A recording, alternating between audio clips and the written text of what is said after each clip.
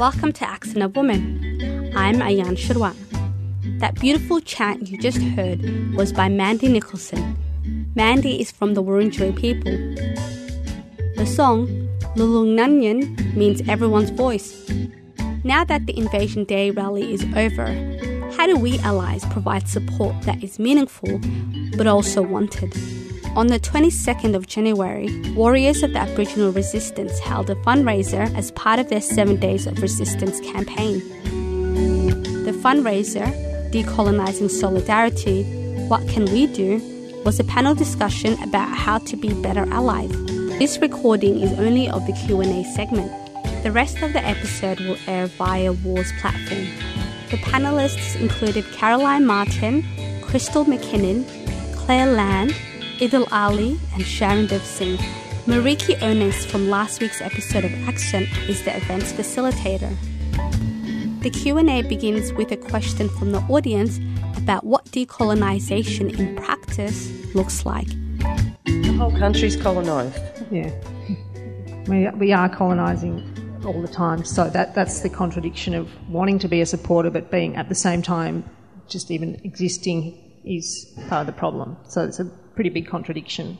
When you're in a scene of wanting to be a supporter, then it's pretty clear that that contradiction is there all the time. I mean, of course there's lovely relationships between people, but it's brought into pretty sharp relief in that scene.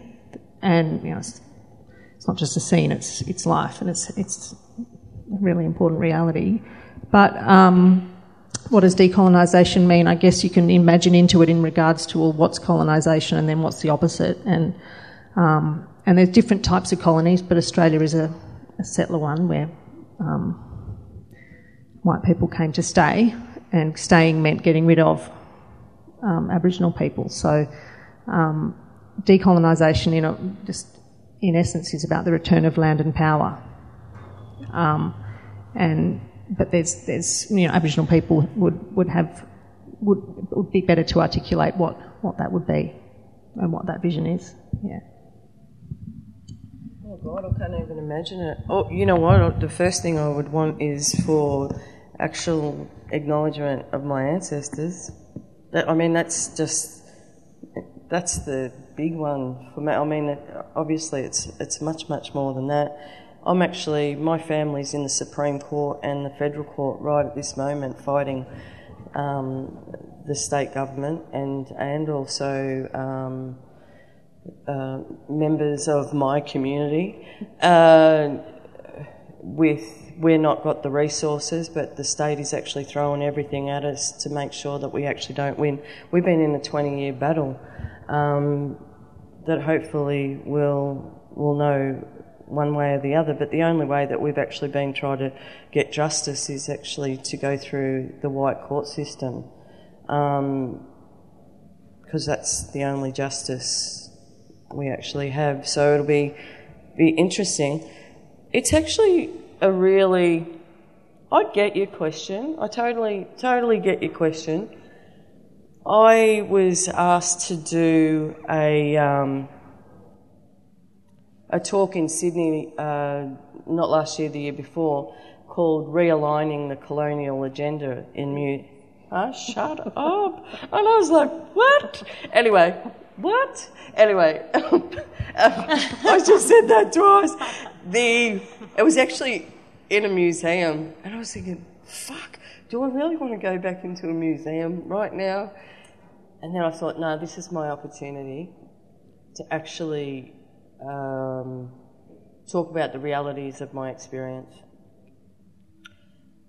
which weren't always good, but at the end of the day, I actually made a solid plan, and what was it? 12 years later, 10 years later, I actually got the fruition of that plan happening. But it was a fight.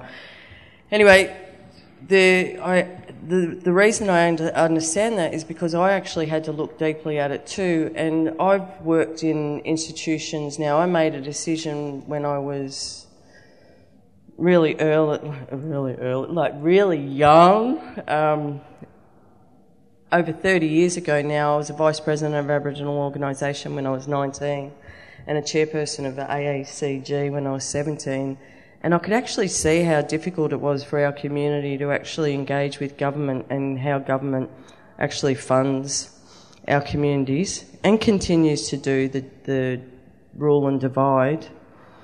A very, very well colonised way of working. They've just got better at it.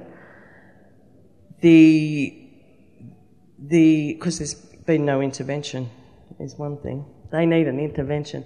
Anyway, what I was actually going to say is that I went into the state government and worked in the state government because I actually wanted to be someone that could actually make the change. What I have done and what made me actually have to really think about the whole idea of realigning a colonial agenda is actually get to a point where I went, I've never worked in that way. For 30 years, I've never worked in a way where I actually focus my efforts on the colonisers. All of my efforts have been from my lived experience of being strong in my identity, which is actually a very, very different way of being. But it's actually where my strength comes from and why I've been able to survive for as long as I had in the system. I learnt the system, I knew how to work the system, I played the system, all to the benefit of my community, and of course me, but to the benefit of my community, and have actually been quite successful. It's cost me personally, but at the same time it's not because I've actually looked through the eyes of the coloniser or I've actually felt like the person that's been oppressed by them. I've actually just gone in with my own strength. So I actually understand that people don't look in the way of coloniser and colonised. So, and it feels like, for me, growing up and getting asked that question, it feels like the whole idea that's been put out into the public realm now more than anything, other than people like Foley and Robbie Thorpe, is that there's a whole new young generation that are actually using those terms. And so that's not they are not terms that I actually grew up with. And I think that whitefellas, I remember the Immigration Museum was actually doing an exhibition on identity, and they came and asked me what they could include from a First Nations perspective, and I said, in the Immigration Museum, and they actually believed that our story was a part of their story, but they actually didn't see themselves in the story. Because I said, well, the only thing that we can actually do is probably provide you a welcome to country. But the other thing was, I actually then said to the curators, who were all white, of the Immigration Museum and the Aboriginal Cultural Centre, was, well, are you actually putting the English in the exhibition? And they were actually horrified. So white people in this country actually don't see themselves as visitors. They were infuriated with me. They tried to get me into a lot of trouble, but they couldn't, because that is the reality. But this is not that long ago. So white fellas in this country don't see themselves as immigrants. So how are they ever going to see themselves as colonisers? So, do you know what I mean? Yeah. I just want to say a couple. I'll be quick. Okay. No, I was just going to say it's really important, I think, that if you're involving yourself in any kinds of movements, that they are centring Indigenous sovereignty, because otherwise they are recolonising or continuing to colonise. That should be at the centre, and that should be what you're thinking about if you're involved in certain movements or art exhibit. Like everything you do, I think. And I think it's important to listen to the community on whose country you make your home. And, if you're living on Gunai-Kurnai country down there, what their priorities are and their struggles and their fights, or what that local community or living on country prioritises their needs may be different to what's happening 3 hours away. But I think that it's important to prioritise what they're saying they need down there. or wherever it is that you're living, and also that it's also irritates the shit out of me when people say that they've gotten permission from Auntie Betty to do something, or whatever it is, or Uncle Ian, or whatever. Like one person, you don't get approval or rights to do things, rights to speak, rights to do anything from one person, and that's not the way Aboriginal community works. And if someone's telling you that you can do certain things or act in certain ways, and it's just the one, it's just not true. And I tell you right now, you're pissing off every Aboriginal person in the room when you do that. And you know, your accountabilities, responsibilities in what you're doing comes from multiple places, and you should be looking to multiple Aboriginal people who, you know, whose land it is, you know, to figure out what you should be doing and how you should be acting. And it's also up to us. Look at me. It's also up to us. I just needed that. But it's absolutely also up to us to identify who our elders are. What's been happening a lot is people, even people from interstate that actually have probably got no connection to their own people in their own country, actually have come, and it's like cherry picking. So they cherry pick who they actually identify as elders in our community to pit us against each other. So there's actually, and they are more colonised than the colonisers. That's why the people that upset me the most are blackfellas that actually do it, honestly. I mean, I can live, well, it's just like, shut up, go away, go and live on your own country. But the reality is, well, it's true, but the reality is those people have probably never ever lived on their own country, have never been connected to their own country, and have learnt to create an identity here that if they actually went and lived on their own country, they probably wouldn't even be accepted. And so because they're not being accepted, but because they're not being accepted here, they do the cherry picking. I'm actually working with a whole lot of people now that I'm really struggling to, because they're not respectful of my mother, they're not respectful of the elders within the Kulin Nations. But I actually can, come to Yirramboi, actually. Come to Yirramboi and celebrate the First Peoples of this country. But also, I would really encourage you to come to something that is called the Critical Conversations, because these are really important conversations for us to have, but also an opportunity for you to actually know that,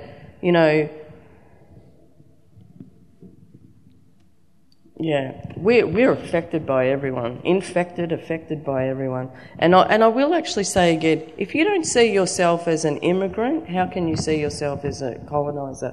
The other thing that I just quickly would like to say is that,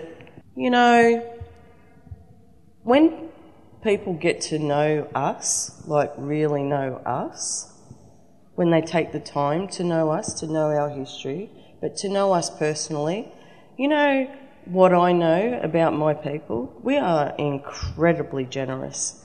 We are incredibly, incredibly generous. We are so generous that we actually tell you our whole life story, but we actually go right back to our ancestors. For you to actually understand our connection to our country, I would actually encourage you to go and do your own research about yourself. When you can actually identify from the country that you live in the way that we do, then you will actually understand what colonisation is, and you'll actually also understand what immigration is. And imagine how powerful you'll be. You wouldn't just be walking around in white privilege. You'll actually be walking around with a story that you're actually proud of and want to share. And on community radio stations right across Australia, you're listening to Accent of Women. If you'd like to know more about WAR and their upcoming events, go to their website www.invasionday.org. We now return to Claire Land, author of Decolonising Solidarity, as she explains what accountability means to her. Could I just add to that discussion about accountability? Because, just a couple of other thoughts from my experience is that if you're running around trying to check whether what you're doing is okay, that might be an indication that you're doing something you haven't been asked to do. So that in itself, if you're trying to do something that requires you to run around checking, then it's probably sort of coming at something from the wrong direction. Not always, but something to think about. Also, I found a couple of times that, like once when I was unemployed and like really needed a job, I was tempted to apply for a job in the Aboriginal industry, and I was just like, so I rang a friend and said, look, would it be dodgy for me to apply for this? And the friend felt sorry for me, an Aboriginal friend felt sorry for me, essentially, I worked out later, felt sorry for me, and sort of said it's okay because they didn't want me to be upset because they kind of liked me, essentially. So it's sort of like putting someone in a position... but putting an Aboriginal person in a position of having to tell you whether or not something's okay actually isn't always going to be an easy process for them, especially if they actually are a friend. That's even harder, maybe not, but it could be. So then you're in a bit of a situation where what do you do? So I've got a couple of white friends, who I feel are like got a really sharp pencil on these issues, and I will go to them to test my ideas, or if they're a couple of people who are really thoughtful about the workings of racism, I'll see them regularly because they will challenge me, and if I learn something. So I guess in a way that said, you can't trust white people to ever really know, all the workings of racism, but maybe it's a way of removing that burden from asking Aboriginal people. I'd also say that it shows that you don't believe that there's Aboriginal people who can do it.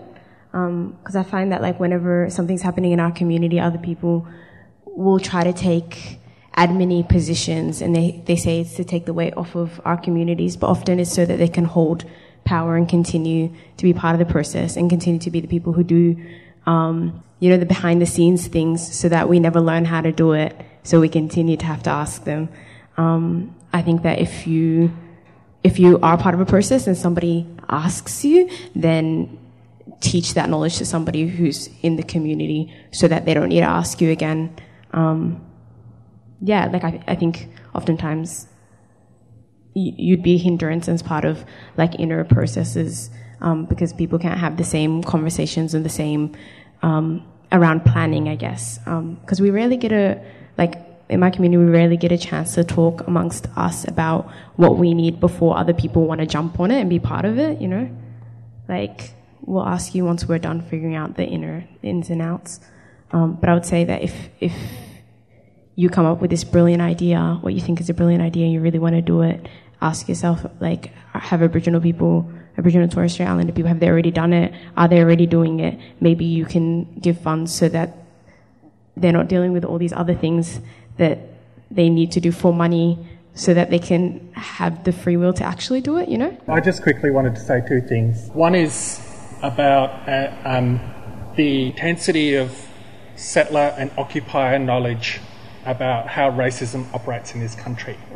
And in this country, there is no space, and there has never been a space, of not knowing precisely the violence and the terms of occupation. There is no space to say, why weren't we told? Why didn't we learn it? I'm not aware what's happening in this country. Because those suggestions, those assertions, are assertions about the power of denial in this country and of active subscribing to the power and the force of denial in this country and the denial of sovereignty. So the other thing is also around understanding the rules and demands of occupation and settlement. And if you are to do the work of rupturing and divesting our individual and collective investments in continuing occupation and settlement, what does that look like? And I think this goes to the question of what work as occupiers, immigrant occupiers or white settlers do we do, rather than asking Aboriginal people to do that work for us, and using Aboriginal people as the exclusive touchstone for how do we learn about these things, how do we know, asking them to do all the fucking work, really, as though, people have spare time and energy. And I think that there are very simple things that flow from the 26th of January. If you own property, if you have inheritance from the theft of property, then you need to divest from that property, divest from those investments, and reroute that money and those resources in their entirety to mobs who are practicing self-determination work, which goes from the whole spectrum, from land defence work, anti-mining work, cultural work, language work, abolitionist work, dealing with ecocide, femicide, genocide, all of that work, which is anti-white supremacist and anti-occupation and abolitionist work, which began on the 26th of January, requires a really profound and radical resourcing in order to be more and more effective. And in our histories and in our presence, we hold the loot of dispossession and occupation. So what are we going to do about that in the next year, between this invasion day and the next invasion day? In the context where 5 young women and girls have died in the first 15 days of this country. In the context that the forces of occupation and colonisation are intensifying. That places like Manus and Nauru, do not exist outside of a colonial framework, do not exist out of anti-Aboriginal carceral frameworks. Manus Island and Nauru Island prison camps could not exist if Palm Island camp didn't exist. And also to think very concretely, and look at that photo of Aunty Tanya Day and say, if I was on that train carriage when it came through really progressive Castlemaine, and I saw, V-line officers and police officers waking and taking a sleeping black woman off a train, what would you do to stop that woman being taken away and potentially killed within minutes? That's the type of, I think, really concrete thinking and preparedness and commitment and work that is really important to think about in the context of answering that question, what does solidarity mean, what does decolonisation mean, and also understanding the history and the continuum of resistance, and asking yourself, what will I and or we role will play in those continuing histories of resistance.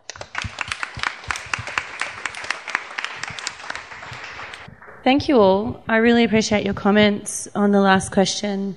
And I think that will wrap it up there. But I just wanted to say that, I think it's also really important to understand the difference between progressive and resistance and decolonisation, because, progressive actions need the current institutions and settler colonialism to remain in order for it to exist. So think about if you're giving money to an organisation that just has black faces on their website but are just run entirely by NGOs that don't speak to Aboriginal people at all, and just taking resources. I think that's a really important thing to differentiate. And don't co-opt the work that grassroots movements and grassroots community are doing, and don't tone us just to suit your white settler colonial larger demographics. Like, if we say something, that's exactly what we meant.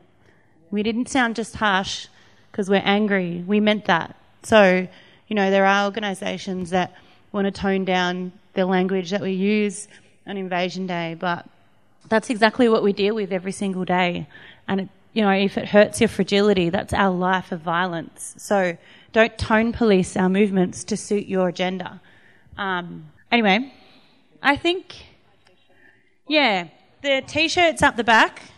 The money's going to go to Aunty Tanya Day's campaign, the campaign to abolish public drunkenness. So go and buy a T-shirt. You can donate more money if you want, and look out for the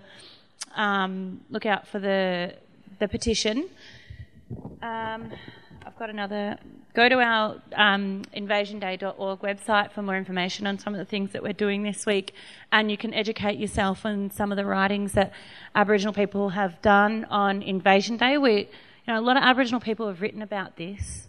You should know enough by now, and if you don't, we've made a resource where you can do the research. And I just want to thank.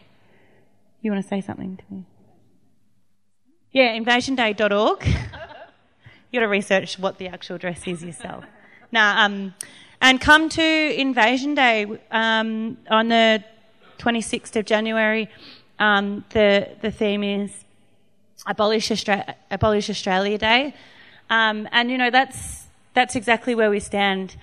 Abolish Australia is decolonisation. So you should be thinking around that and not centering yourself when you show up. But yeah, it should be a really good day, and we're hoping to get a good crowd. I just want to thank all the panellists and sharing your thoughts and the ways that you show solidarity and the way that you received solidarity in our community and on this country. And it's hard to say that we're thankful to walk it when there was no consent given for us to walk it. I think we have to think about that as well. Oh, and there's magazines down here. Are they for sale or are they? So there's a zine there, and there's some resources here that you can take photos of and do more research on how you can become, get better at decolonising solidarity. So thank you very much, and I guess that's it. We'll close for today. Thank you very much, everyone. That was Mariki Onus ending on ways we can support grassroots organising. Accent of Women is produced in the Melbourne studios of Community Radio 3CR with the financial assistance of the Community Broadcasting Foundation.